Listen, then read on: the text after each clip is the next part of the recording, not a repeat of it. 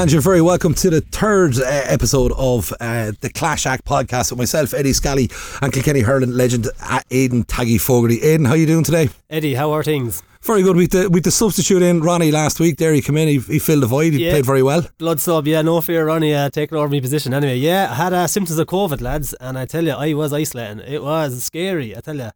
You'd be going out and around the place, and until you actually get it, you don't realise what much of an impact it has. Like, in the room for 3 days, dinner's outside the door. It's crazy. But I came back negative, thank God.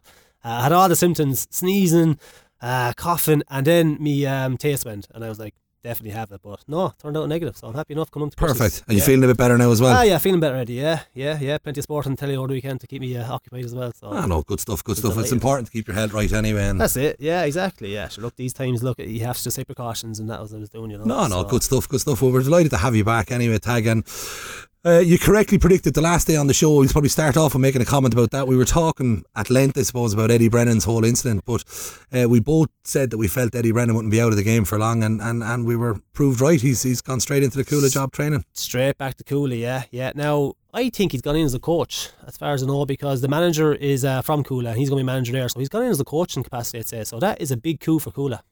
Yeah, it's massive. And I see the guy that was working in Eddie's backroom team has gone into Wexford now as training with the Wexford team, replacing Bugler. Yes, corner back from Dublin. That's right, he's a Galway-born lad. Galway-born, yeah. I actually marked him. Niall, I can't think of his second name. It's not O'Donoghue, is it? No, it's not Niall O'Donoghue, no. I know the lad you're on about. Galway man, anyway, but moved down to Dublin, and he's gone into the Wexford backroom team. I don't know where that came out of. How does the Davy know him? Oh, he was, I don't know, is he special coach or what's the story is about? Don't know. I was surprised when I seen it. I knew Davey was going to have to freshen things up in Wexford, and he's doing it, and it seems to be happening right across the country at the moment. They're freshening up everywhere. Niall Corcoran. Just that's it. There, yeah. Niall Corcoran, yeah, good hurler, yeah, decent fella, yeah. Freshen up his backroom team, yeah. Apparently they're nearly back on gym programs down there. So the word in the street down in Wexford is. Yeah, well, the only thing I would say, Tag, is we haven't confirmed when the hurling championship is going to start next year, and that could be, I don't know what type, like we spoke about it a little bit last week, the club championship's been condensed, that you had a 4-week, 5-week programme to get going, and you were straight into championship hurling.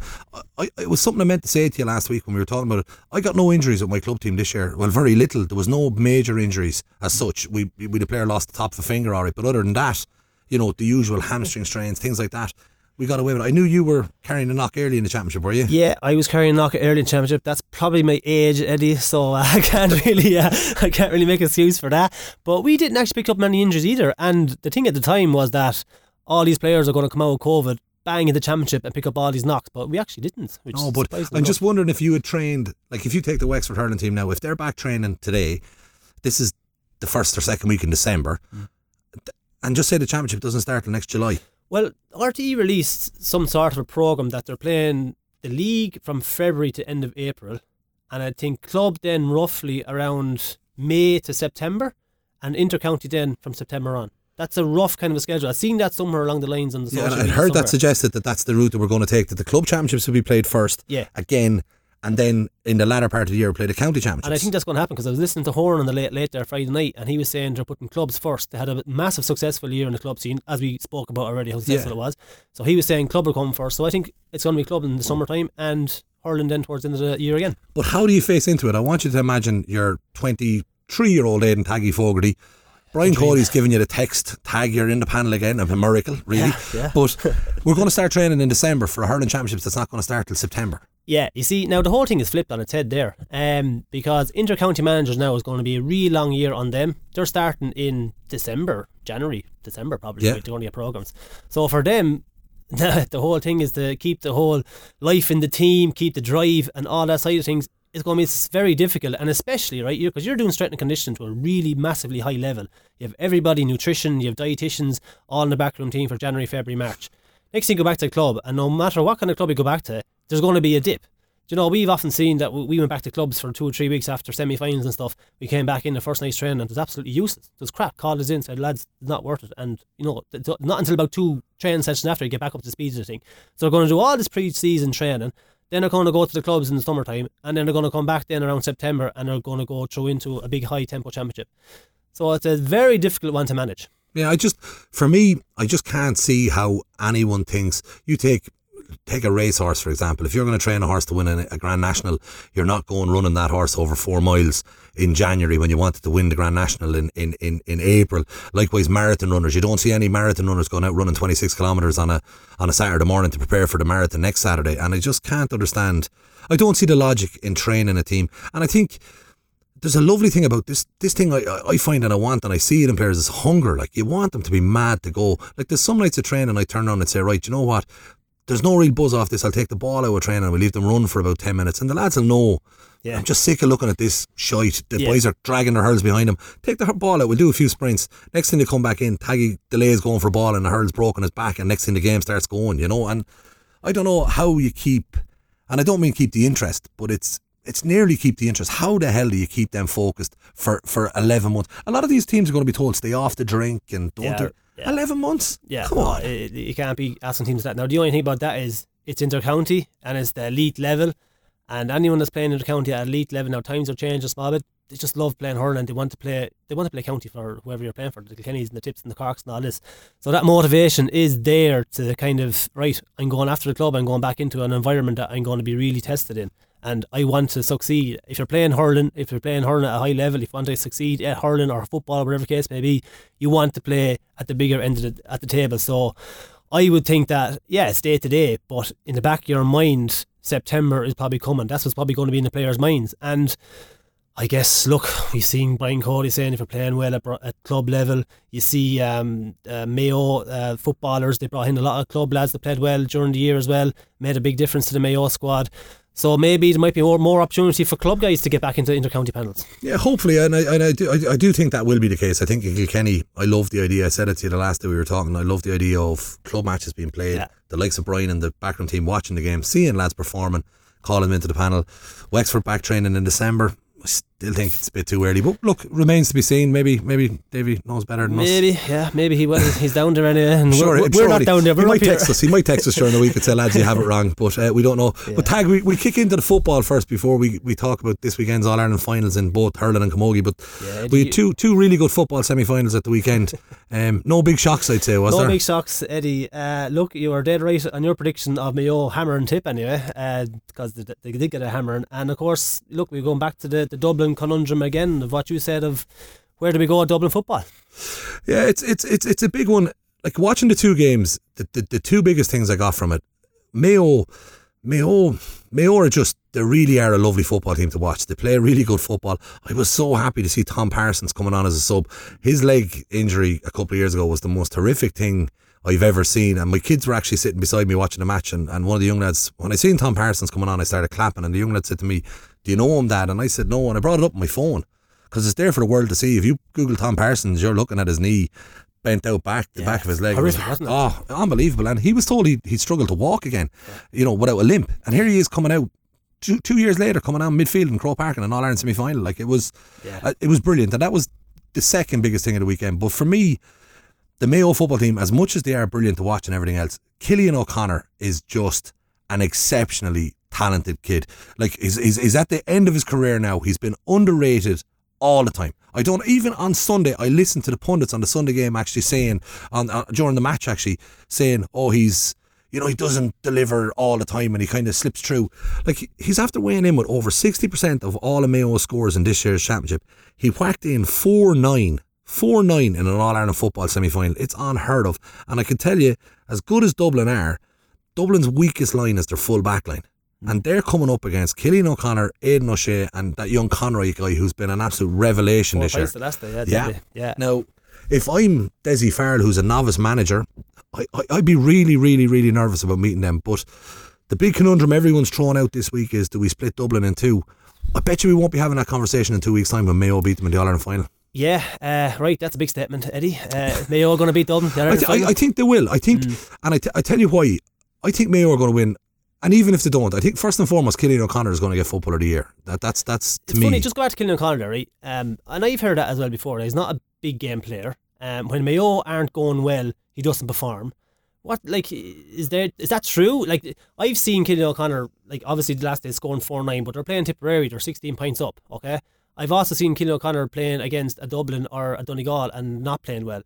is he the top class player in the games that Mayo aren't going well in? He is. Like, if Mayo aren't going well, it's because Cillian O'Connor's not going well. If Mayo are going well, it's because he's going well. He does pull all the strings. Now, he takes an awful lot of hardship in games. Off the ball, like I've been to Croke Park and I've sat and I've watched games and I've watched players sometimes as well. Cillian O'Connor takes an awful lot of hardship on a pitch. He is without question Mayo's best footballer. His free taking and sometimes, like, and I was guilty of it myself when I played, the free taker gets a handy number sometimes, and Cillian O'Connor takes. Never said that. I took frees. I didn't say that. But it's you know, like I've seen it with teams. I remember O'Donoghue, when he took over Galway, he took Joe Canning off the frees. It was the first thing he did for a year. He took Joe Canning off the frees, and it was because Joe Canning was coming off the field with 14 points, scoring 1 from play, and it was totally acceptable. Do you reckon that was the reason, or was there better players to take frees than Joe Canning? Yeah. No. I think I don't believe there is a better free taker than Joe Canning, but I think now maybe there was, like Jason Flynn. I think maybe Jason Flynn, excellent. Yeah, he's a top class free taker. Brilliant. But like Tag, when you were playing, did I don't know, because I didn't take frees, but I did play on a team where I felt my free taker wasn't carrying the same workload as I was carrying. I'll be honest, you know, a corner forward. In my opinion, there's 2 types of free takers. There's the type of free taker that swaggers up with white boots on and tells everyone to get out of the way and puts the ball over the bar, right? That's one free taker. And there's the other type who is an all-round team player and he's putting in the graft as well. Free take, it's like, for me, free taking never really was a thing for me to get into the match. I'd be hoping that I'd be playing in the match already, I'd be contributing, and frees it was a bonus, it was a job for me to do, and I was able to do it. It wasn't a thing that it was going to get me into the match. Now I can understand that statement, but they should be playing well from play anyway. No, I agree, but I think what now I don't know, because I wasn't in Michael O'Donoghue's either, you know, I can't tell you exactly, but what I did feel was happening at the time was, let's take Joe off the frees and let's get him to contribute. Cillian O'Connor with Mayo, he takes the frees, but the frees he's kicking football frees from 70 yards without breaking sweat. And Dean Rock and him are 2 exceptional free takers. They don't miss. So Cillian O'Connor hasn't a school set up though for a free take. He's missed out on a trick there. I suppose the population of Mayo he'd struggle a little bit there. If he had the Dublin population, he'd help. But it does. If you look at the Dublin team, Gaelic football has completely changed. It's not like when I played. It's completely changed now. They don't have positions. The young Merchant guy was listed as cornerback for Dublin in the Cavan match, and it was, when I watched back on the Dublin game, I was looking to say, right, how would you line up to beat Dublin? And what was happening was Dublin they've 3 players that play in the full back line. Now I'm not saying that's the full back line, but at all times there's a goalkeeper and there's 3 players in the full back line, and then there's a sweeper in front of that, and then everyone else is an attacking player. So Dublin will wave forward, and it doesn't matter if it's a cornerback or a fullback that's gone. There's just 4 people that hold that back line and to keep it tight. So when they play Mayo next week, you're going to see 3 man markers, Conroy, O'Connor and O'Shea, 3 of them being man marked, and a sweeper, probably Merchant, sitting in front of them. Now if Merchant goes and runs, somebody else will sweep in and cover that hole straight away. So they'll always have that safety net. Yeah. When you set out against a team like Cavan, who say, right, and let's be honest, Cavan will disagree with me, but they're wrong. Cavan set up not to get hammered. They wanted not to be hammered. They didn't believe they were going to win the All-Ireland semi-final because they didn't set up, give themselves any chance of winning. Yeah, and I kind of agree with that. Now, I agree to the extent that reading interviews afterwards, you can nearly read through the interview that they never gave themselves a chance. You know, I could read between the lines between all the players and what they were saying, and I think the manager called them the Guardiola Barcelona of all this. Like, you can't be saying them things, right, if you're trying to beat a Dublin. But what I would say is that Cavan did try everything. They tried to isolate the full backline, the Dublin full backline, which you said was a weakness. They brought out the full forward, out the field, left 2 inside. They drove a lot of high ball in. McManaman came on and just boxed it out of the way, and Cluxton was just catching it as well.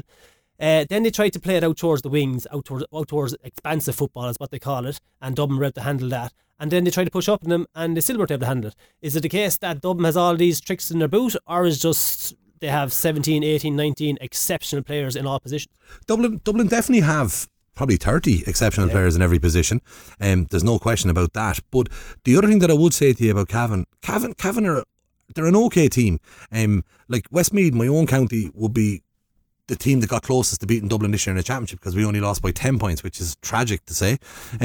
But that's the closest anyone's gotten to Dublin.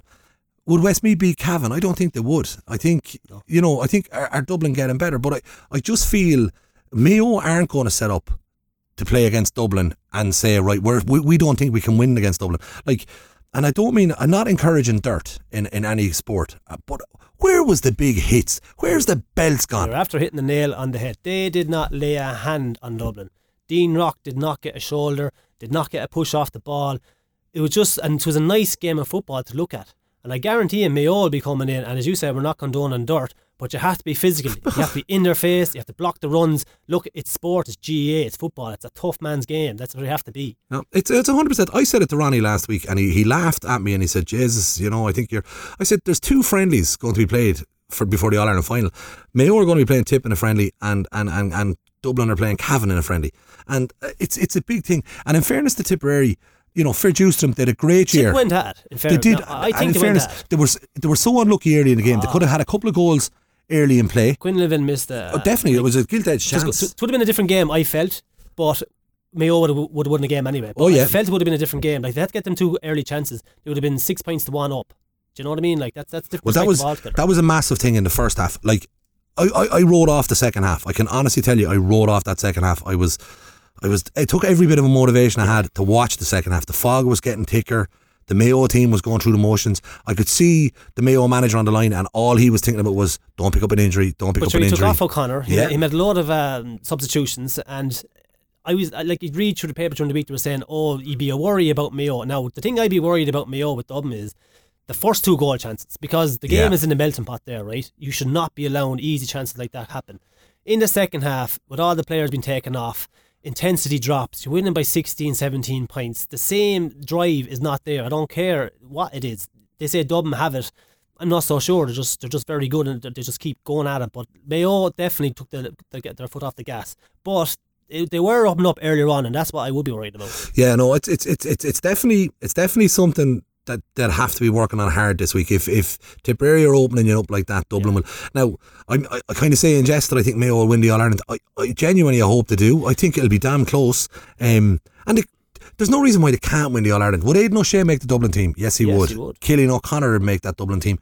I'd say the young Conroy lad would make the Dublin team. There's a few players out in midfield there. Just looking at some of the lads that are there on the team. Patrick Durkin, Conor Loftus.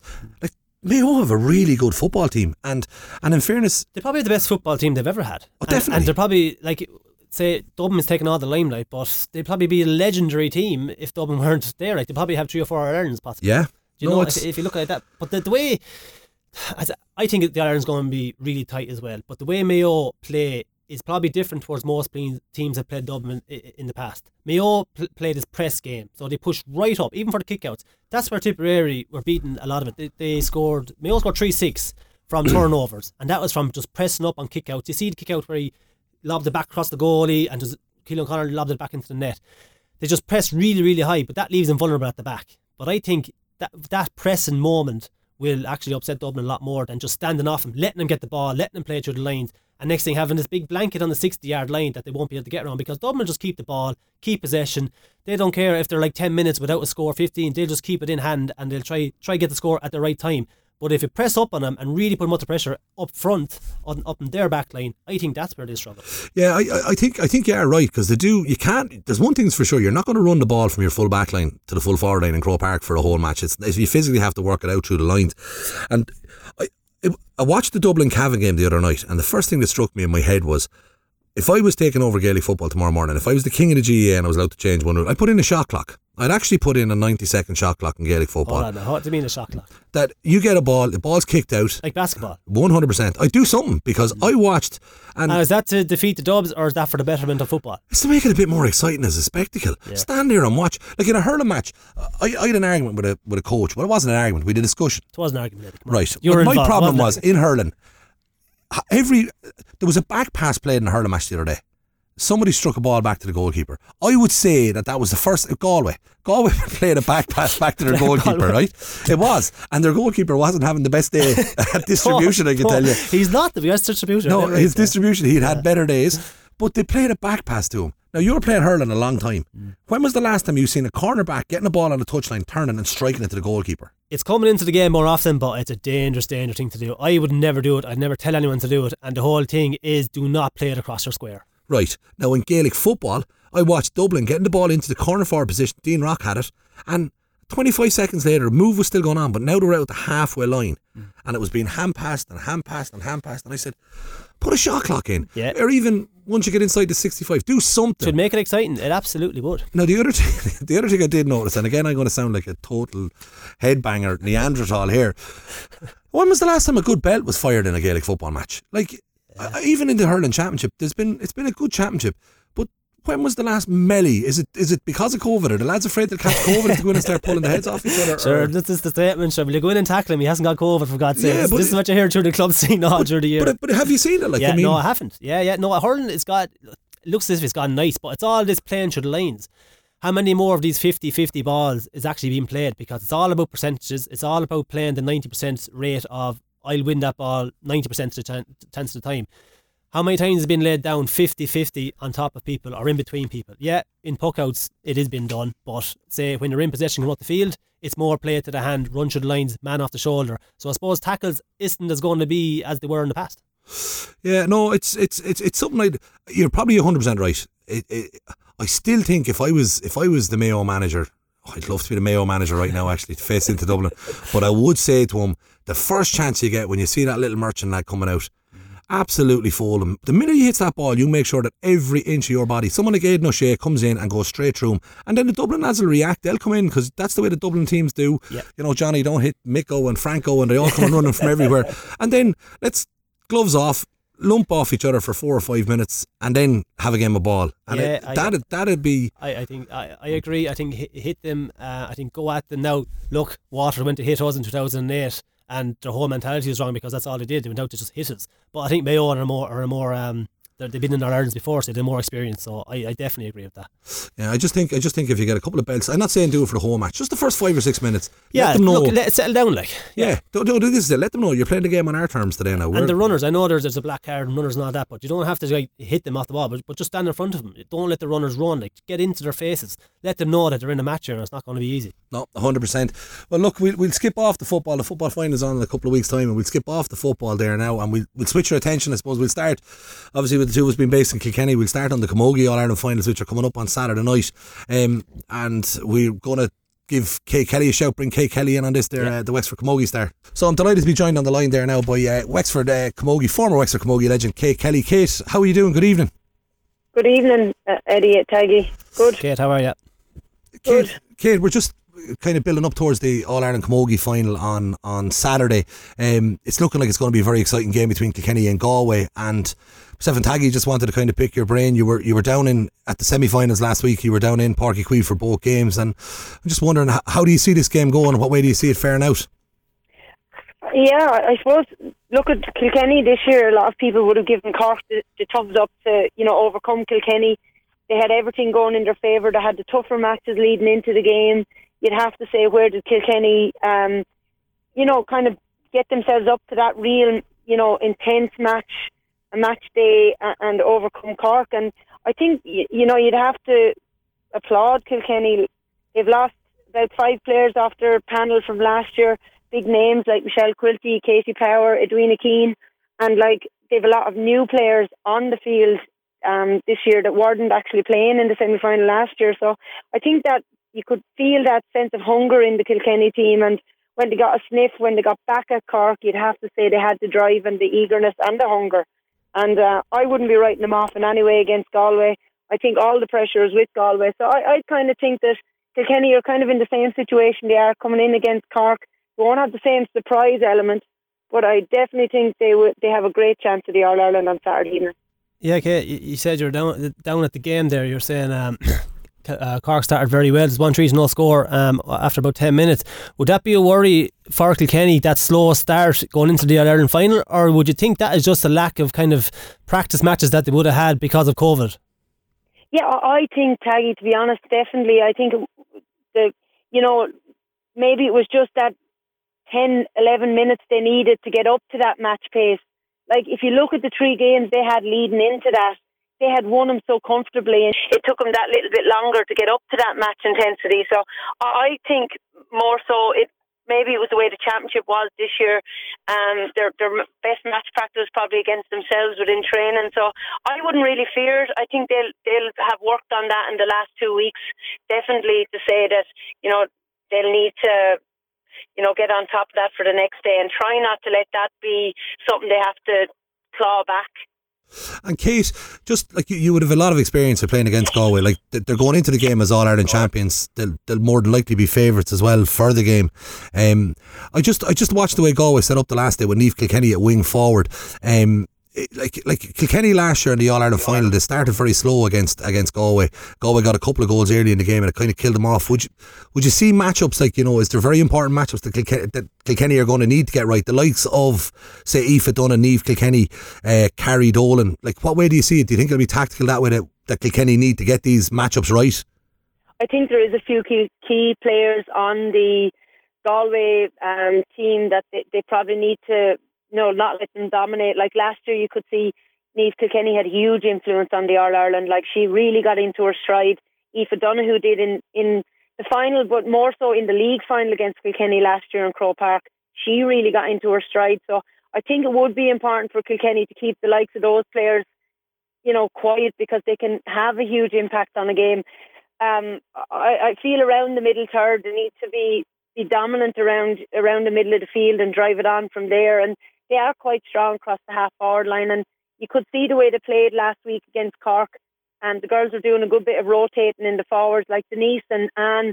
While Denise was lined out in the full forward line, you could see her dropping into the half-back line, her own half-back line.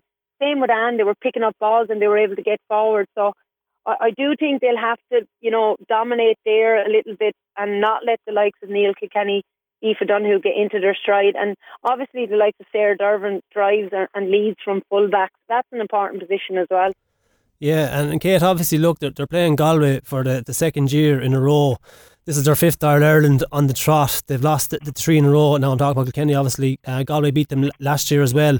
Just from a mentality perspective, do you think them losses in our Ireland finals are a hindrance, or would they hold you back, or would there be more pressure on you, or do you think they'll give more motivation to get over Galway? Like, if they're losing the match, is the mentality there to say, not again kind of thing? Or do you think this Kilkenny's mentality has changed with Brian Dowling and stuff being involved for the last 2 years? Or does that have an effect on an Ireland Day? It's a tough one to answer, to be honest, Taggy. I'm the kind of person that looks forward and tends not to look back, and I sometimes think that hurt drives you on that bit more. And I think if you're within a sniff of it in the last 10 minutes, I think that'll drive them on. Plus, I think they've a good few things in their favour. Look, you'd have to applaud Kilkenny. They're good enough. They've been in it for the last 5, 6, 7 years. That tells its own story, that they are good enough to be there. They are up with the best. And I think they just need to believe it. And sometimes I think a change in voice might just be the little bit to get you over the line. Like in 2007, when we won our first All-Ireland, like in the 5 years before that, we were thereabouts, just couldn't get over the line. And it was actually the change in voice the next year that all of a sudden something clicked and we got over the line. And sometimes that's it. And you'd have to look at the backroom team of Kilkenny, like Brian Dowling, Philly Larkin, Pat O'Neill, Tommy Shefflin. None of them are strangers to winning in Croke Park. Like, look at the experience and the mentality they're going to bring. I'm not saying that Anne and the team didn't either, but sometimes that little shift in management might just be the trick to get you over the line. Like, all the work, the team is there, I've no doubt, and I'd like to think they'll use it as a drive and that hunger, and I think I saw that in them against Cork the last day. They didn't let go.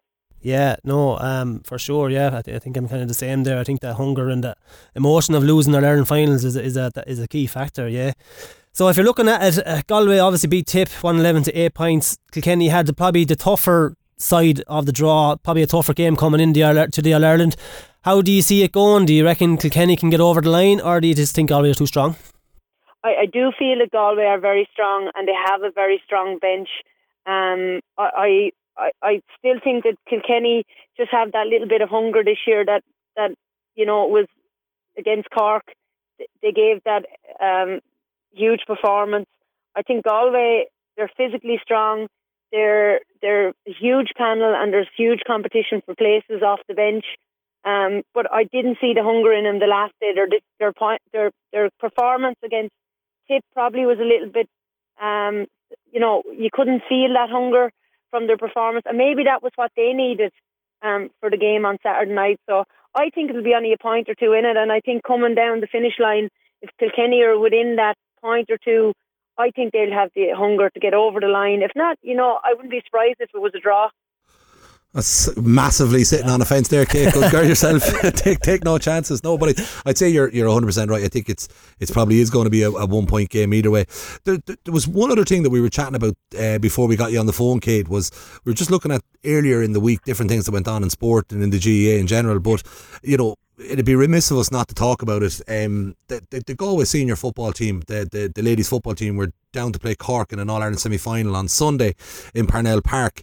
As you're obviously well aware, and the game was postponed or called off, the moved venues because of a frozen pitch.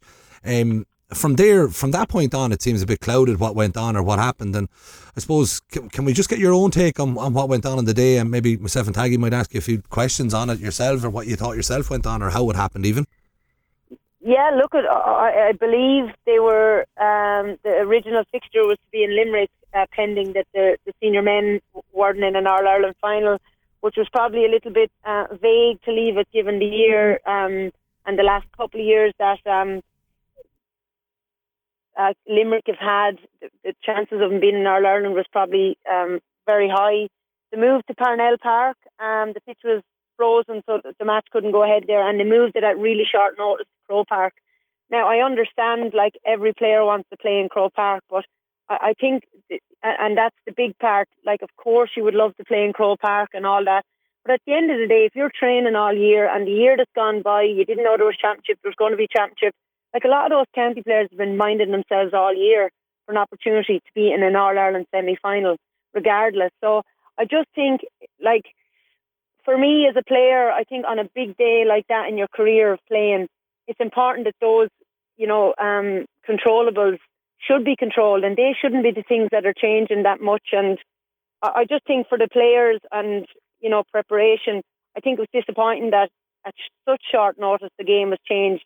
If the game had been changed and there was an extra hour or two given in the change, I suppose you'd say fair enough, but the game was changed and it was brought forward by half an hour, which I think was a huge, impact on both teams. Obviously, Cork are winners; they don't have as much an issue. But you'd have to say, like, it was an All-Ireland semi-final. It's a tough one when things go wrong for you. Yeah, absolutely, Kate. And look, we all in agreement that the whole thing was an absolute terrible mistake. I'll just pick you up on the point there that the venue, Limerick was fixed for it to be the venue originally, and next thing. It was kind of said that if Limerick don't get through to the All-Ireland final, then you can have the pitch. This is the way that I'm hearing it. But obviously Limerick are in the All-Ireland final. It was their right to probably train on the pitch. It was their probably last day in daylight to train as a team. So that obviously when Limerick won that All-Ireland semi-final, that decision should have been made that Monday, that right, Limerick is not available. What's next? And this probably comes underneath the heading that, like, the LGFA is not actually part of the GAA association. Am I right in saying that? 100%. And same with Camogie, and I think that's where a lot of the issue is. And there was an interesting podcast with Liam O'Neill this week, about integrating the three associations, because realistically, the LGFA and the Camogie is really dealing with the ladies' side of our population, and the GAA is dealing with the men's side of the population. And we're all still using the same facilities, and rightly so, because the GAA and all those facilities were developed by families, not just by the male side of families, but by all. And I think it's probably come a time where it really should be amalgamated, and there shouldn't be, kind of a could we please use your pitch, and if the decision is made, it should be upheld. And I think it's time to maybe move forward from all three associations and try and make that better for our generations that are coming. Yeah, so the GAA, you have the LGFA, and then you have the Camogie Association. So the Camogie Association and the LGFA are different parties as well, so they're not even underneath the one umbrella. And I thought, was it a couple of years ago, I don't know what GAA president it was, but he tried to amalgamate it. And am I right in saying that the LGFA refused it because they thought to be left in the corner or in the dark shadows of the GAA, and they actually refused to go back into the under GAA heading? I'm not exactly privy to the information, but I do believe there was some negotiations around that, and that I suppose the LGFA had concerns. It's not for me to say that they were adamantly against it because I wasn't part of that, but I think that's what's coming across, that they were nervous about the amalgamation and the integration, and maybe didn't push forward on, taking that approach to amalgamate, which I think it really needs to be reviewed again and looked at, and from both all parties, not both, but all three parties. And Kate, like it's all well and good. Like we all agree, like yourself, myself, Tag, we're all agreeing 100% that the three organisations should be all under the one umbrella. Personally, I think it's a travesty. I know Taggy is making this point, and it's a fair point, that the Limerick pitch was the first pitch used. I think the minute the Limerick Association came back to the LGFA and said, if Limerick gets the All-Ireland final, you'll have to get an alternative venue, I think they should have went looking for an alternative venue straight away, because there was a bloody good chance that Limerick were going to get the All-Ireland hurling final. So they should have... Now, this is just my own opinion. I'm not having a pop at anyone, but I think at that point, it'd be like me saying to you, can I borrow your car? And you said, yeah, if I'm not using it on Thursday, you can borrow it, but I'd probably look for another car. And that's number one, I think, is something that we missed out. And number two is, it's great that we all feel it, but that these should all amalgamate, but there's massive stumbling blocks in stopping these associations amalgamating. The GEA themselves, like it's a fairly totalitarian control that they have over everything that they rule already. And is there a fear that if the ladies Gaelic football comes under that umbrella and the Camogie Association comes under that umbrella, that maybe you'd be swallowed up a small bit inside in that big pond? And I don't mean that being wrong now, and just being genuinely wondering, is that a fear as well? I would believe that probably is a fear as well, because obviously there's a lot more on the male side of the GA than there is in ladies. But I suppose, like, we have to look forward. Like, there's a lot more equality. The world has evolved a lot. Like, golf was originally set up men only. Lady sport is out there. It is big. Like, we should be getting to a point that if a fixture, I'll give you an example. If the Munster final was fixed for the Gaelic grounds, and Limerick were in hurling All-Ireland, and Munster GA had fixed the game for that pitch, would Limerick GA have been able to say to them, well, actually, you're not having it, we're training on it? No, well, I would imagine 100% they wouldn't have been able to say it, and I think you're right. The Munster GA would have made the call, but I still think Munster GA would have said, that they would have looked for a pitch that wasn't going to be involved. Possibly, yes, I'd agree 100%. But the other side of that is, and this is what it comes down to, like, the ladies and the Camogie in every club, 99% of them are bestowed to the GA because they're using their grounds, even though in a lot of clubs it's perceived, well, in a good few clubs, like, they will give equal status to the women in the clubs, but still the grounds belong to the men's element of the clubs, so they will have first call on it. Yeah, but it's something. Myself and Taggy were absolutely stunned by this when we were talking about it earlier on. We were going through, like, I know myself, I've limited experience in it, but we were stunned to realise that was the actual case, that the Camogie associations, like, we're both involved with clubs with Camogie teams and things like that as well, but the Camogie teams are just, they're using our facilities as opposed to being equal members of our club, which... It's a favour. Yeah, like, to me, it's just all wrong. And then another thing that's been pointed out to us as well is, like, the minor hurling championships are starting up next week for the young lads, and it's great, and we have them going back in the pitches, but the Camogie Association and the LGFA, they're not letting their minor championships go ahead. So, like, I don't know how unfair it is on them young girls that they're not getting the opportunity to play. Like, this whole year was being pitched as 2020 equal status in sports. If you can't see her, if you can't be her. Like, I started the year off in Gorham Park by running a lady riders race, specifically on the biggest day of the year in Gorham Park. I put one race aside and I said, it's lady riders only for this race, and we were delighted to do it, and we're delighted to have so many jockeys competing. They don't get any fare because they're a lady. Rachel Blackmore is riding against champion jockeys and competing for the championship, but we did it that way. And I just feel the more this year goes on, I actually think it feels like we're going backwards, Kate. I think what it's done as well, I'm not necessarily thinking it's going backwards. I think what it's done is really highlighted the issues that women are fighting for, and it's really highlighting, like, where the inequalities are. They're not maybe intentional, but when it comes to it, you know, you can really see them. And these are the things that I think they kind of sometimes have to come to the fore in order for people to say, you know what, we actually need to sort this out. And maybe this is the push that the powers to be get to make some better attempt at amalgamating the three and making it better, and starting it somewhere. Yeah, well, you had this discussed today in the Shannon. Like, I mean, the leader of the Shannon complained. I think it was yesterday evening. She complained about how disappointed she was the way that the two football teams were treated. By you know, just the way the whole thing panned out. Like, I mean, it's and even the chairman of the ladies GAA to say that if they hadn't taken as long in the dressing room, couldn't believe that. Like that's nearly a kick in the face. Like, well, it is. It's shocking. You know, to say that it took too long in the dressing room. I don't know. It was actually Mary Hickey, I think, that the president. I don't know whether she played camogie before, but you know, Kate, you're getting strapped, you're getting rubs. You're in physio rooms. You're doing all these bands now that wasn't even in my time, and you know, it takes time to get your head to get your body ready. Never mind your head ready. So for that to be said, half an hour before a game, I thought was a bit poor. But you talk about equal status, and you talk about the powers that be. Like some powers that be, maybe in the LGFA, probably mightn't like to go under the GAA umbrella. Maybe that's what's holding it back. And that is possibly the case.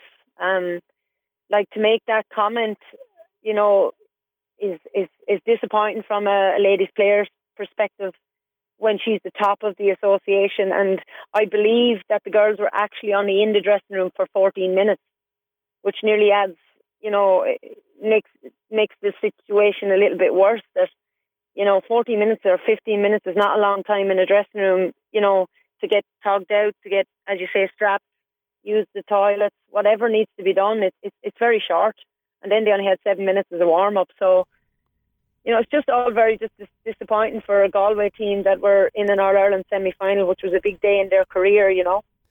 Yeah, absolutely, yeah, Kate. Look, I think it as you said, I think COVID is after opening up a lot of issues there this year with different things, and you know, even the minor championship going ahead, and the camogie underage is not going ahead. What, in your opinion, what do you see kind of to resolve this issue? Do you think that, going under the GAA bracket is good for the camogie situation and the LGFA, or like, what way do you go about it, would you think?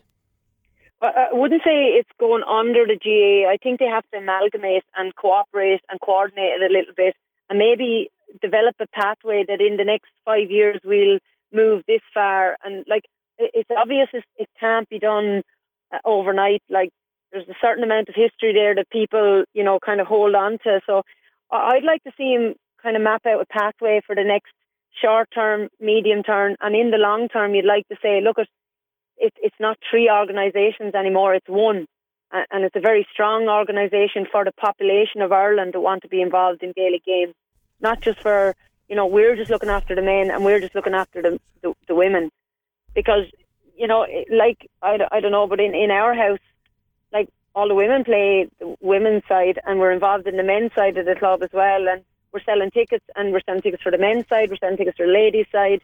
I just think a more joined up approach would help at every level, from grassroots right up to the top. And I think if they develop some kind of pathway that in the first year we'll achieve this, the second year, the third year, towards amalgamating and cooperating more closely, and one club model or a one membership model. Okay, I think you've hit the nail bang on the head there now, and hopefully we'll have some cool heads like your own, kind of thinking this process out and maybe progressing it, because the last thing anybody would want to see is situations like this recurring again next year and the year after. So, you know, I know it's a bit of bad publicity at the moment, and I know there's people going to be hurting that the whole thing has went on, but do you know what, maybe this bit of publicity might be the catalyst that drives this whole thing forward and gets us all where we want it to be, which is, as you said, a full amalgamation of all the associations, and we all play and operate under the one big umbrella. Yeah, definitely. Like, if you think of two 12-year-olds, a girl and a boy, like, you know, they'd like to think they have equal status, and then when they get to 18 they realise, actually, you know, we don't get to play in there because we have to ask for the pitches. You know, just those kind of things I think need to be ironed out, and, you know, we need to be given the equal opportunities to our sons or our daughters.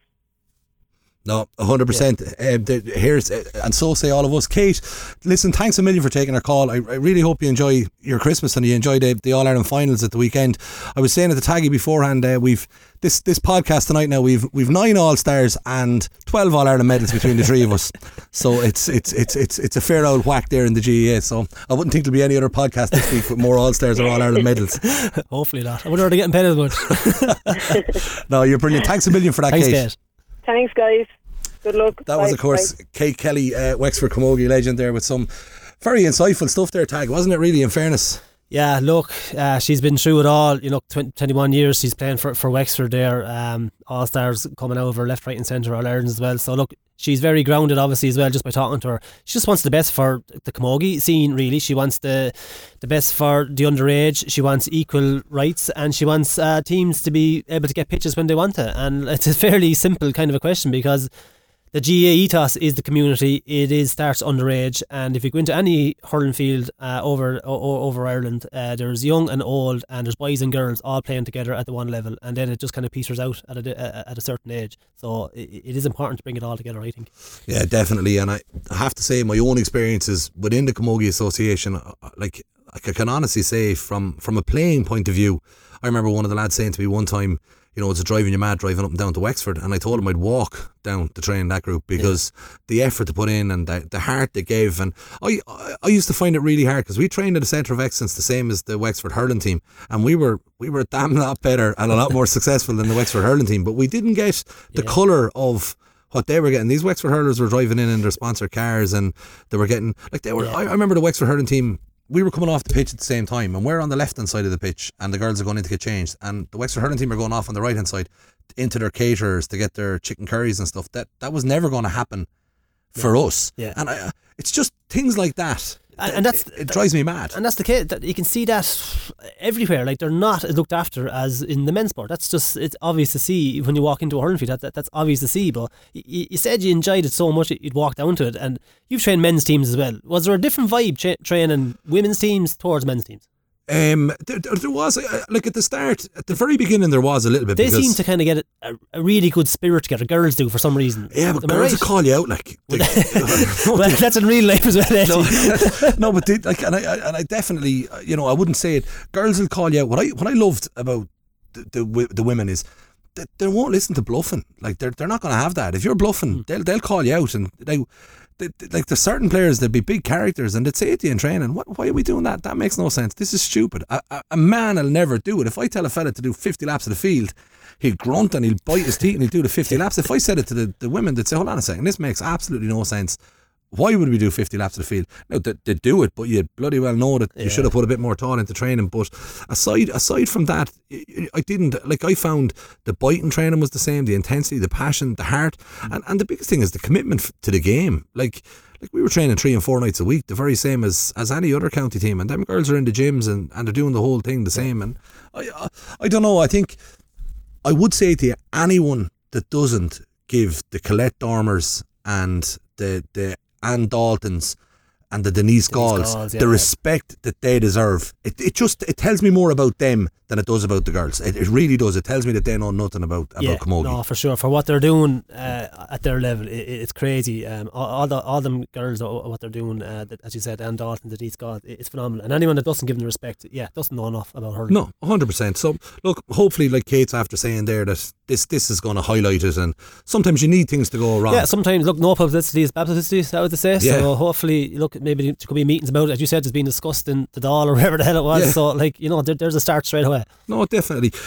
We've one other game we have to talk about this weekend. Tag, unfortunately, it's not the pairing that we would have hoped for. No. But it's a novel All Ireland final. First pairing of the two teams, Waterford versus Limerick. I'm after seeing more comments from Taggy Fogarty this week than I've seen from anybody else alive. You're going for a Waterford win, Cody out, the whole lot. That's social media, Eddie, and that's journalism. Yeah, you might say one line and they'll pick up in 3 words of it and they'll put it and print it. And I'm after getting about 100 texts, and everyone, you want Cody out now? Yeah. And I was actually on, I think it wasn't Off the Ball, it was Matt Cooper actually. Matt Cooper actually went straight for me. He said, are you social distancing now from Brian Cody? And I said, I always social distance from Brian Cody, Matt. It didn't take COVID for me to social distance from Brian Cody. But look, the question was asked. He said, look, every year the question is asked, is Brian Cody staying or going? And sure, look, you have to have the conversation about it. And I went through a few pros and cons. Should he go or should he not? And look, it's hard to know, Eddie. It's like with Brian at the minute, he brings a hard work. He brings a kind of Kilkenny at the minute are a hard team to beat, and that comes from Brian Cody. And if he goes, will that go? Will the whole thing fall apart? You just don't know. Or will a manager coming in revitalise the whole thing? You just don't know. Now, if you ask me, it's going to be Brian Cody's decision anyway. And should he go? In my opinion, no, he shouldn't go. Will the replacement for Brian Cody get 5 years to win an All-Ireland? Probably not. No, I was thinking about that over the last couple of weeks. I was trying to think who was the last manager that lasted 5 years in the Kilkenny job. I couldn't find anyone at the tongue anyway. So probably not. Yeah, and I mentioned it, like, massive record, and what he's done for Kilkenny hurling is absolutely brilliant. But probably not. If there's anyone in 5 years out in Ireland, Kilkenny probably will be gone. Yeah, I think to be fair to Brian and to be fair to you as well, because I am slagging a little bit too. I know you didn't actually cut in and say you want him gone. I think to be fair to him, he's done a huge amount for Kilkenny hurling, and he's probably, like, the other way you could flip that question is there a better man to rebuild the Kilkenny hurling team? Because when he went in and took them over, it was a kind of a rebuilding job at that time as well. They'd gone a couple of years without winning an All-Ireland, and he rebuilt the whole thing. I would be a little bit worried. Now, hopefully it's a fad. I don't know. Hurling, the way they're playing through the lines, the way they're setting up, the whole lot. Kilkenny don't seem to have picked up with that. It's a bit like the Alec Ferguson at Man United. He's stuck with the same game plan, the same football, the whole lot, where the rest of the counties are changing. And maybe it's time that Kilkenny look at that, and I don't know, does that freshen up your backroom team, or what way do you go about it? I don't know. He's freshened up his backroom team already. Like, the boys are only in literally this year. Martin, DJ and James McGarry, they're all the two boys are new, and James McGarry's there for a while, but that's how he freshens it up. He freshens up the backroom team, and sometimes he gets new physios in and this kind of thing, so that's him freshening up the sides of it. Playing through the lines, he was a bit slow to change that tactic. That was found out. This year, he has played it through the lines. How good are they at it? How much practice have they at it? This year, probably not a whole lot because of COVID and things like that. So there's so many different things that different angles that's coming into it. This year alone, it's hard to know. That's why I think he's definitely going to stay for next year. Oh yeah, no, and I think look, he's right. 100% he is, and I think I'd like personally, if you could write the book on how things had happened. Alec Ferguson finished managing Man United with a Premiership title in his hands, and I think. It'd be fitting for Brian Cody to step down in Nolan Park in front of about 25,000 people at a homecoming with Liam McCarthy and saying, listen, here, somebody else have a crack at it, Taggy and Eddie, you take over, and we'd say, thanks Brian. Thanks Brian, the phone's hopping there, and away you go. But obviously the big game of the weekend on Sunday in the men's section of it anyway is the novel pair of Waterford and Limerick. Personally, I am surprised that Waterford got to the final. I wouldn't say I've been a critic of Waterford, but I think in every round of the championship I tipped them to lose. So I'm going to stick with it this week, and I'm going to say that I think that Limerick will beat them again. But the Waterford team, they just keep impressing me more and more. Like even the last day I said to you about Austin Gleeson, his first half was exactly what I was talking to you about, dragging his hurl around, doing nothing. His second half, a bit of an exhibition. Now, I'm going to nail this one to you straight away. Waterford were in the ascendancy. Austin Gleeson then started to stand out because they were coming on. The full-time whistle went. Stephen Bennett had given man of the match. He was absolutely phenomenal. He gave an exhibition, scored 110. And RTE ran a piece for 45 seconds called Aussie, Aussie, Aussie to show all the great clips of Austin Gleeson in the second half. Now, I've had friends text me saying, what's your problem with Austin Gleeson? I've no problem with Austin Gleeson. I think he's a fabulous player. That section should have been dedicated to Stephen Bennett, who literally kept Waterford in the game when Kilkenny were battering them, and in the second half dragged them through it. I don't know what your own take on it. Gleeson was excellent in the second half. I'm not knocking him for 1 second. He was excellent in the second half. But if he puts in a performance like his first half performance against Limerick, he mightn't make the second half. Yeah, no, I would agree partially with you, Eddie. Yeah, I think running the piece for the 45 seconds on Austin Gleeson, we discussed that. The media are all about Austin Gleeson, and he might score a point from an unbelievable angle and next thing not score for another half an hour or just go out again completely. And that's where that's coming. Stephen Bennett single-handedly dragged Waterford back into that team. He sold it through the defence. He brought lads into the game. He was absolutely brilliant. The thing with Austin Gleeson is he's too inconsistent at the minute. Is that age? Is that youth? Is that too much things going on in his life outside of it? I'm not so sure. If he performs the way he did in the second half in the All-Ireland final, he can nearly get an All-Star. Because it's going to be semi-final, final stage. That's sometimes where they're picked, and people they nearly want to give him to him because he's in the papers all the time. I've seen on papers where he's answered his critics. I don't think he has answered his critics. No way. He had a great second half performance when Waterford were so dominant, when Waterford half back line were cleaning Kilkenny out of it, and there was overlaps, and there was Waterford were just on the ball so much that he nearly had to get on the ball. Scored phenomenal points, played unbelievably well, but I don't think he's answered his critics. And even if he plays well in the All-Ireland, I still think he has to put in another year of consistent hurling. I found it difficult as well to be consistent playing hurling. Sometimes I wasn't consistent for years. I play a good match, not so good, not so good, and then other times it came all together. So it's very hard to get consistency, but great players are consistent all the time, and they step up in the big matches when you're under pressure, and Austin Gleeson hasn't done that for me. So for Waterford to win that game on Sunday, he is without question going to have to stand up. They all are ready. Without a doubt. But he is definitely going to have to stand up. He's one of the linchpins. He's the backbone of a team.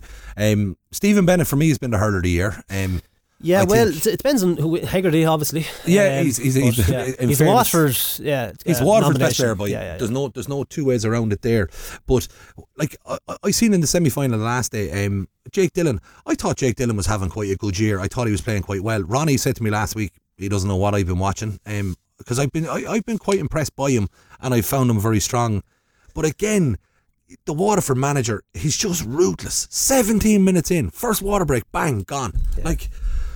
Jesus, there was matches I hadn't even got my boots laced, after 17 minutes, and if I got taken off, I'd go home. And it's an awful thing to be taken off in the first half, especially. But after 17 minutes, that's just really knows when you're just it's not going. Have you been taken off that early in a match? I've been taken off. I was playing well. I couldn't understand it. And I'm going to say that anyway. But I was playing well. But it was up against. It was in Galway.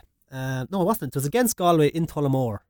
And I was playing well. It was myself, Colin Fennelly. I think it was Henry in another corner.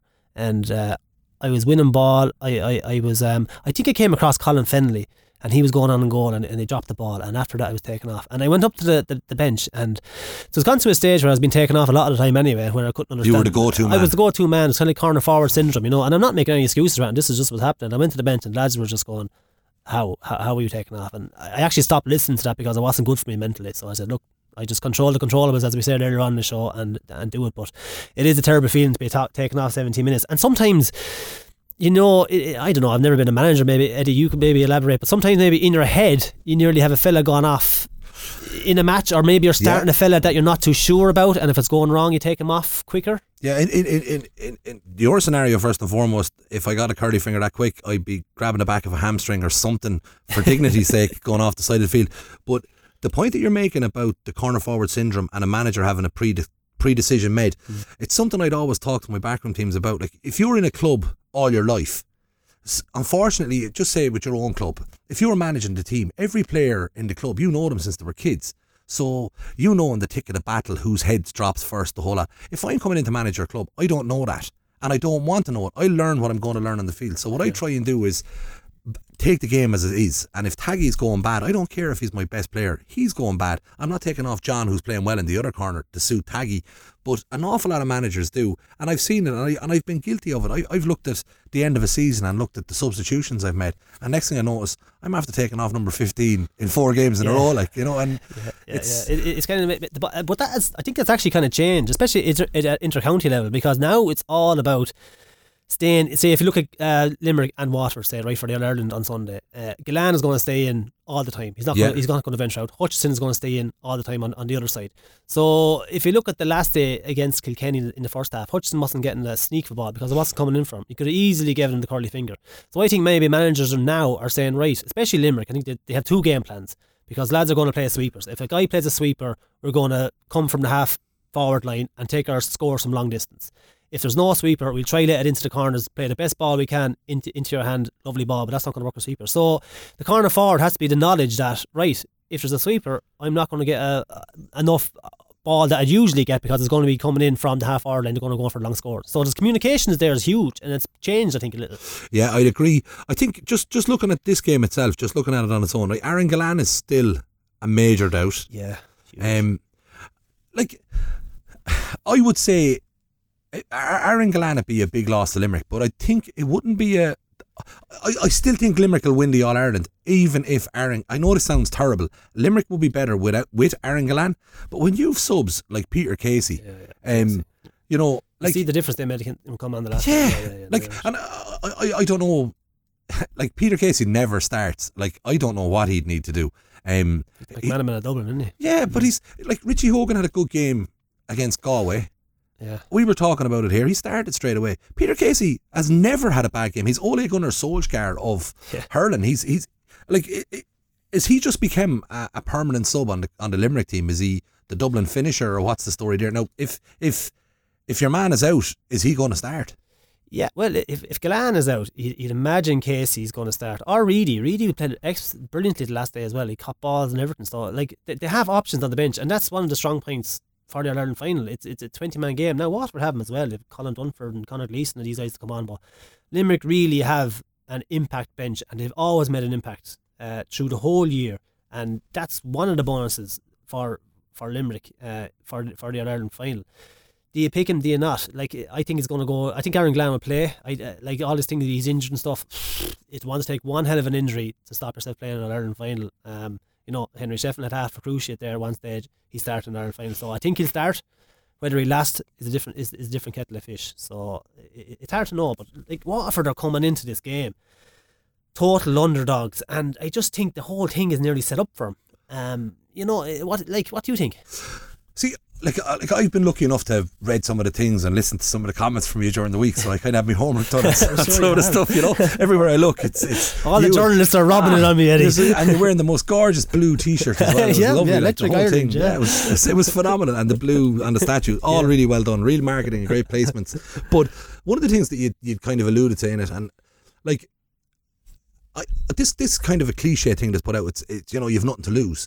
You do. You've an All-Ireland final to lose. And them Waterford players that are going up there. But just to catch you on that point now, right? When I said nothing to lose, right? Oh no, I don't mean. No, I know me. But when people say that, it obviously it's not the team saying that. It's more the supporters won't be putting pressure on you. They'll be happy with it. Supporters will be. But I don't think so. I think, like, if you look at some of the crap, like, I have friends from Waterford and they have inundated me with abuse all week. Like, one of them, they're taking bookings for this restaurant down in Waterford, okay? Pinks in Waterford. They're taking bookings. Much they pay now there, Eddie, for no, but I tell you what I did say to them was, are you taking bookings for the second half when the Waterford people that went in for the first half leave, so then they can do a second sitting? Because that's what they did in the All-Ireland final when Kilkenny humiliated them about 5 or 6 years back. But they forget that. Right. And I think the Waterford people get carried away. They get hugely carried away. I was up there for the Kilkenny annihilation. I was up there for Galway. Now, there was no annihilation against Galway, to be fair. Galway only beat them by 4 or 5 points. But Waterford are convinced they're going to win the All-Ireland. So, because... Yes, right now, this is the vibe coming out of Waterford. I think so. And I think... Now, I'm not about the Waterford team itself. That team themselves, I hope they're convinced they're going to win the All-Ireland, because you need to be. But the supporters, I think they think they're going to win the All-Ireland. And when they don't win the All-Ireland, they're going to be hugely disappointed. And you know yourself, Taggy, do you know what I'm saying? They're going to be disappointed, but they're not going to be cutting. Oh yeah, no, I'd agree with that. They definitely wouldn't be like it. But I think in Limerick are expecting to win the All-Ireland. Like, they went a long, long time without winning an All-Ireland. And I think the Limerick supporters, they're not that hard either. Like, they're not, do you know what, they're not like Kilkenny, they're not like Kerry, they're not like Dublin. Like, these are two, if you were going to be mediocre at hurling and be mediocre at levels, these are the counties you'd like to live in, because the supporters are so nice. It's true. It's probably success. It's probably tradition. It's probably a bit of culture. You know, you associate Kilkenny, you associate the Corks, and you associate the Tips with winning our Irelands and having to keep winning silverware to be successful.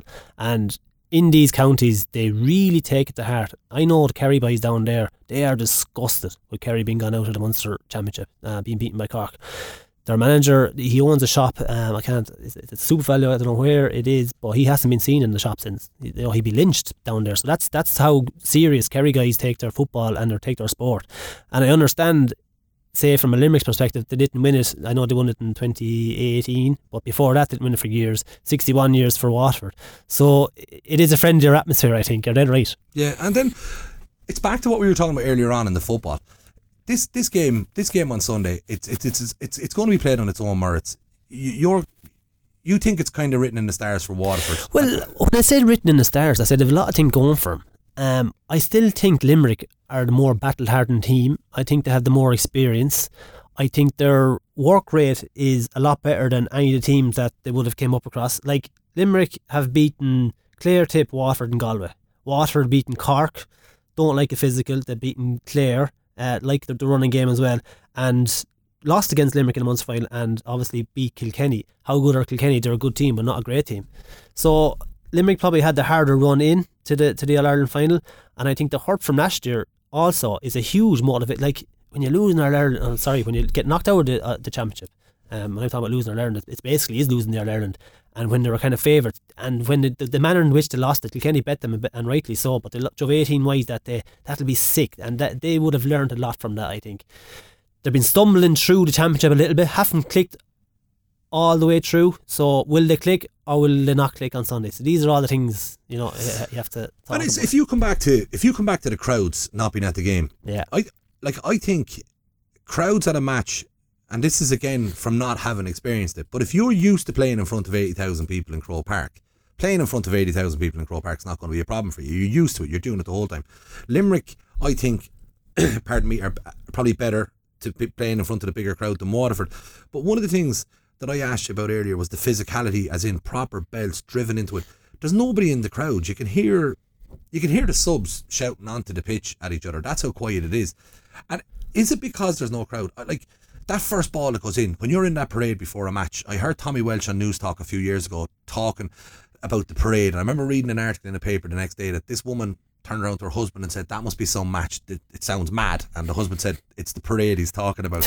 And Tommy was Tommy going mental off the ball, going cracked. Yeah. But the hairs are standing up on your back, every part of your body is tensing up, you're ready to go, the crowd is driving you on, a ball comes in and you are going to win that ball, whether it kills you or that man, you're coming out with that ball. When you take the crowd out of the stadium, like, Taggy, you've done it. Do you feel the roar of the crowd coming behind you when you catch that ball and you slap it over the bar? That roar lifts you. Does that get Taggy Fogarty another foot? It's a very strange one to describe. Obviously the crowd is there, but the parade thing, right? The parade, it's a dangerous place, the parade. You can get lost in the parade, like even before the match starts. I keep my head down, look at the grass, and just walked around. And then I was coming towards the latter ages of my career, and I said, "No, I'm going to look up now and take it all in." This, yeah. You know what I mean? Like, so I suppose I was in different sides of the actual life. Do you know, I was more mature. I was a bit more experienced now. Same game I was taking off, so that's probably didn't work to my advantage. But it is, and when you hear the roar and you get the ball put over the bar, you don't really soak up that atmosphere. You're just so focused on the game and the next ball and the next ball. I remember, say, 2006 where I got man in the match. I scored the goal. I didn't celebrate it. I didn't, I didn't go mental. I just went back to my position, because we were so. I didn't want anything to kind of upset me performance, put me off. So yes, the crowd is there, and that's where communication is. Joe, you can actually hear the guys calling for the ball now. I'm 2 meters away from you, Eddie, here now. If I shouted and roared at you in Croke Park, there's no way you'd hear me. That's the atmosphere of the crowd. When you miss a ball, you hear the ooh. When you get the ball over the bar, it's yeah. So like it's an emotional roller coaster up there. But on the day, it's grand. It's the build up as well. It's the build up of tickets. They won't have to get tickets. That's an awful drain if you're not used to it. Lads ringing you, looking for, my eyesight is bad. Can I get through Lower Hogan now on the intersection? You know, that kind of way. Guys in the street talking to you can drain you. Talking about the match constantly, who's playing, who's starting, that can drain you. I'm just saying the Waterford guys aren't meeting this side of it, and I think it's good for them because they're in their bubble. And the All-Ireland will kick off on Sunday at 3:30, and there'll be no roars, and there'll be no real, that walking behind the band, you can lose your head there. Guys shouldn't lose their heads there because they're used to it now. They played in Croke Park with no crowd. So I think it's an easier aspect to them, and I think it won't be a drain on them mentally, and they don't have to even build up for it. And they've experienced Croke Park empty. If they were going up Sunday to 82,000 people, it's a different experience. And the game itself, like the ball will get thrown in, the two teams will go flaking at it. They'll stop for a water break. Waterford have handled the water breaks very well, but so have Limerick. I don't mean this. Like, they're the two counties that have probably managed their water breaks the best. Now, in the first game, Kilkenny against Waterford the last day, Waterford went in at half time. There were 9 points down at one stage just before half time. They got a couple of points, but then at half time, 7 points down, and the rest is history. Came back out in the second half. But I think the first water break kind of stopped the Kilkenny onslaught, if you know what I mean, and Waterford started easing into the game. Limerick against Galway, I think Limerick, it was like they were playing to the water break, then getting a breather, and then, trying to go through the gears, like they were nearly picking up the gears, because it's something that I've heard so many people saying, you're probably going to agree with me now again, but Limerick still haven't hit fifth gear in this championship. Like, they're playing in fourth gear. They're somewhere between third and fourth. Yeah, they are. Waterford have hit fifth gear. Well, the second half performance against Kilkenny, how bad were Kilkenny, how good were Waterford, but they've definitely hit 4.5 near the fifth gear. Limerick definitely haven't. And the question is, will they on Sunday or will they not? It's hard to know. It's like as if they're gearing for this All-Ireland final, that they're just getting through the matches, and this is the big one for them. Watford on the other side, right? They're coming in. They're underneath the cost, and if they hit the ground running, if they run direct, and it's going to be all this middle third. It's going to be the half back line, midfield, half forward line. That's where the game technically is going to be won. What I would worry about Watford is they love to carry the ball. So when they're coming out of defence, they carry the ball to around their own 65, and then they like to play in lovely ball into Hutchison and Fagan and the guys. Limerick are specialists, like Kilkenny were, but Limerick are specialists in overturning possession. Coming out of the Waterford full back line, if they overturn possession, then there's the danger. Limerick are absolutely brilliant at it. So that's one failing where I'd see for Waterford, is if they get caught in possession, what's going to happen? Limerick, you're right in what you're saying about the turnovers of possession, right? But you're so vulnerable when you turn over. If you're Waterford and you're coming out breaking on me, and we turn over the possession, and now Limerick have the ball, Waterford are at their most vulnerable right that second, the minute the turnover is taken. But yet Limerick, who we both agree are probably the best at turning over the ball, they're just not scoring goals. Yeah, no, they're not scoring goals. Will they need goals to win the All-Ireland on Sunday? They will. This game is going to be a high scoring game. I think it's going to be something like 225 to 322 or 3. I think it's going to be really, really high scoring game, because I think Waterford are just going to run at him. They're just going to go for him. They're going to throw off the shackles, and that's going to leave him vulnerable at the back. And I think Limerick, with the way Waterford are going to play, they're not going to play defensively. They're going to have sweepers. They're going to have movement, of course, all that crack. There's so many things going on in the game that I think Limerick are going to go at him, and there's going to be goals on both sides. And I think you're going to have to get goals to win the All-Ireland. So, like, we could talk about the game all day, and we'd probably get none the stronger for it. Yeah. Who do you think is going to win the game, and why would you say it? Like, that was my question to you, Eddie. Well, I'll give it to you straight. I think Limerick are going to win the game, and I have a fear that if Limerick are only in fourth gear, and this is something like I listen to this a lot in sport. Oh, these lads haven't got out of fourth. These haven't got out of fourth. If Limerick haven't got out of fourth, and have done what they've done to everybody in the championship, won comfortably without looking a drop of pressure on them, if they come out into fifth gear against Waterford, I think Limerick could run up a score here. I think Limerick, like, this is, if you had told me 6 months ago that Limerick and Waterford would be playing each other in the All-Ireland final, I'd have told you you're mad. Now, I've had a lot of people tell me that Waterford have been very good this year, and they have, and they've improved, and in fairness to the guy that's got in managing them, he's doing a brilliant job with them, and they're super. But I think Limerick will win, and I think they'll win because of Kyle Hayes, Keane Lynch, Hegarty. They've too many. They've 7 Stephen Bennett's, whereas Waterford have only 1. That's my opinion anyway. Tag. Yeah, no. I think myself Limerick are going to win. I think it's going to be a tight match though. I think it's going to be a high scoring game. You kind of mentioned on something there as well. You said Keane Lynch's that the matchups are huge. Like, you have Tadgy de Burka, Keane Lynch. You have Colm Hayes on Grode Hegarty, Flanagan on Prunty. These are massive matchups, but if you look at the teams that Waterford played, the Cork, Clare and Kilkenny, I think the Limerick team on their day are far better than them. And as you said, they're in fourth gear. If they hit fifth gear, what's going to happen. Kyle Hayes running up from the wing back line. Garrod Hegarty, Tom Morrissey, Keane Lynch in the half forward line. Mulcahy, Flanagan full forward. Like, there's too many guys that are just excellent hurlers, and if they click on fifth gear, I think they will win. But I think it's going to be a high scoring game, and I think Waterford will throw off the shackles, and it is set up for them in ways. It is. But if you're Limerick, you know, you're looking at the match and you're saying, right, I need a man marker to pick up Stephen Bennett, right? 100%. They're going to man mark him. Yeah. He's going to be man marked. He's going to be on Dermot Burns, and right. He's excellent. A very good player. So he's going to be man marked. Now, the reason I'm putting this to you there, if you look then, say for argument's sake, Austin Gleeson will go in a full back, Dan Morrissey picks him up. Not the end of the world, right? It's there. But the problem is on the other side, on the Limerick side. Limerick have so many players that need to be marked. Like Kyle Hayes is playing left half back at the moment. He is spending as much time in the half forward line as the half back line. Whoever lines out marking Kyle Hayes, or, you know, on that wing position on Kyle Hayes, is going to have to, I think, if you're a wing forward, and I'm telling you, Tag, you're going to have to give up your game to make sure he doesn't hurt us coming out of the defence. Yeah, that's a very good point. We did it with Pádraig Maher. We put Eddie Brennan on him. Yeah. To kind of essentially mark him, but play a forward's role as well. But definitely mark him. Now the thing in all this, right? We're talking about matchups and managers will put this lad and that lad and this lad and that lad. You can't mess up your whole team for the sake of other people's best players. First of all, you're giving them an advantage. You're playing into their hands. You're playing into their strengths. So yes, there is one or two guys that you'll have to man mark, but changing your whole team strategy is a disaster.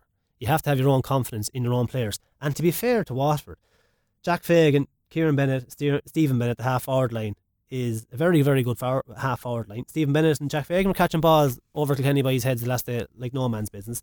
Desi Hutchinson and Austin Gleeson in the full forward line, you know, would destroy a lot of teams on their day. But I feel with Limerick, their work rate from the forwards, the Gillan, the Flanagan, the Mulcahy, they tend to win the dirtier ball than the Hutchinsons, than the Ozzie Gleesons and the Jack Prendergasts. And it's going to come down to kind of winning the hard ball. Like, if they get lovely ball, any forward can destroy you. You know, it's a forward game. But I just think the Limerick forward line win their own dirty ball more so than the Waterford forward line. They do it definitely, but the other one I would say about Waterford, and it's a very positive for them, is their half back line. Callum Lyons is having where did he come out of? I don't know, but by God, but I just think he's an exceptional forward playing in the half back line. Like, he's going to have to now pick up one of Limerick's wing forwards, one of their two of their best players, if you know what I mean, in that half forward line. Yeah. Tom Morrissey, Garrod Hegarty. He's more than likely going to have to mark one of them. Yeah. It's surely going to limit him in how much he's going to be able to bring on the game pressing forward. And it's just when I look at the game, I'd actually like Waterford to win the match. Now, anyone that knows me will think I'm lying by saying he couldn't be Roger Waterford or Ireland, for God's sake. I would. Like, my brother-in-law, he was my best man when I got married. Anton is a strong Waterford man, and I'd be delighted for him to win it. But at the same time, I'm not going to tell lies and say that I expect him to win it, because I don't. And I think it's because of players like Callum Lyons, who I never heard of until this year, but I've been so impressed by him. On Sunday, his job is going to completely change, because if he plays with the free role that he's been given, someone like Garrod Hegarty is going to absolutely obliterate you. Yeah, absolutely, yeah. And look, I know you're picking out the names, right? And see, this happens with teams. You have Limerick, who are Ireland champions 2 years ago, been playing brilliantly. All these names are household names now, the Hegartys, the Lynches, the Mercies. But if Waterford win on Sunday, they'll be household names in literally a week. They'll say Callum Lyons did a job in Hegarty. Prunty was unbelievable.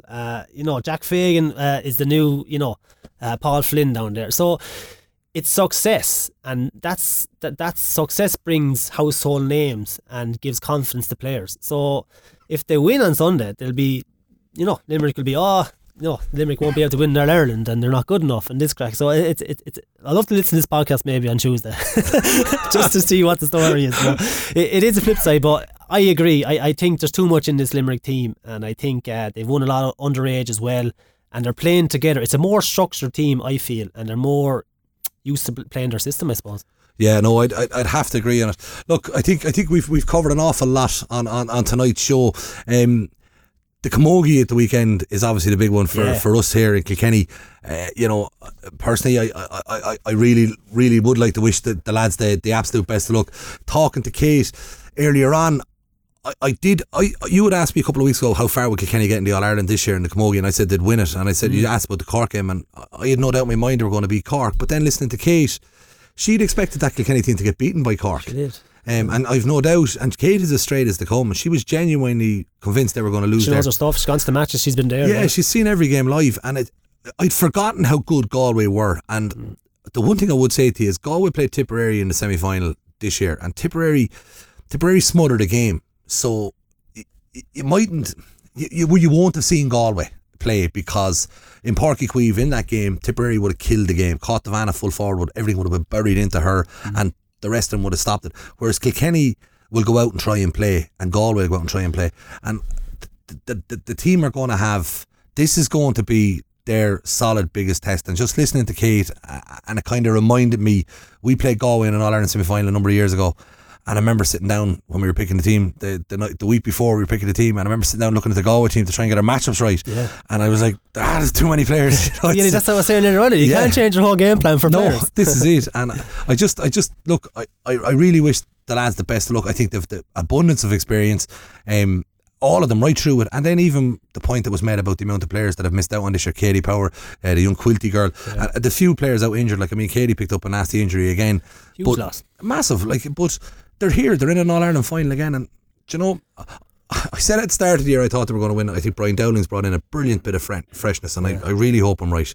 Yeah, no, you said it a while ago here, Eddie, that you fancy Kilkenny. Just interesting to note, John, Kilkenny seem to be more in the limelight for some reason, but Galway are Ireland champions, but it seems to be Kilkenny in the media all week long. I'm reading articles by the Kilkenny girls, Denise Gall, and I don't know whether it's just the media thing, but Galway seem to be really coming in under the radar. I wonder about that sometimes. Like, everything I'm seeing this week is about Waterford and Kilkenny, and I'm just wondering, is it kind of the algorithm of where we're based, that we're in the southeast, that our news feeds automatically direct us towards news from our area? What I would say to you is, if we were living in Ballinasloe, would we be hearing about the Galway build-up a lot more? It's the phone algorithms telling us what to listen to. Yeah, I know agree. It sounds nuts. So look at Instagram and social. Well, I picked up an article from the Times in London.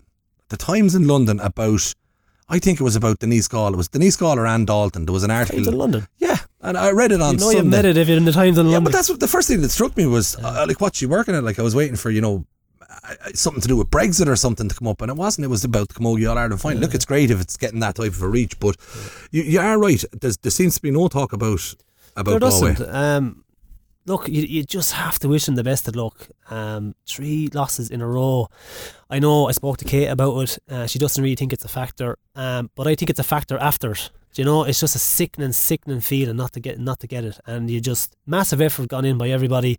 As you said, Dowling has done an absolutely brilliant job. Brought in a lot of fresh blood as well. And they say fresh blood. I think these guys 32, and she's came back from travelling, and she's back on flying again. So you just have to wish them the real best of luck, and you'd hope they win it. No, fingers crossed. But sure, look, that's it for the Clash Act for this week. Hopefully we'll be back for week 4 next week to talk about Kilkenny winning the Camogie All-Ireland final, Limerick and Waterford playing out a classic, and we can break the news that the whole GA is just going to amalgamate under one big umbrella. It's just a red button you press, that's it. It'll have been a great day's work. Thanks a million, Taggy. Thanks, guys.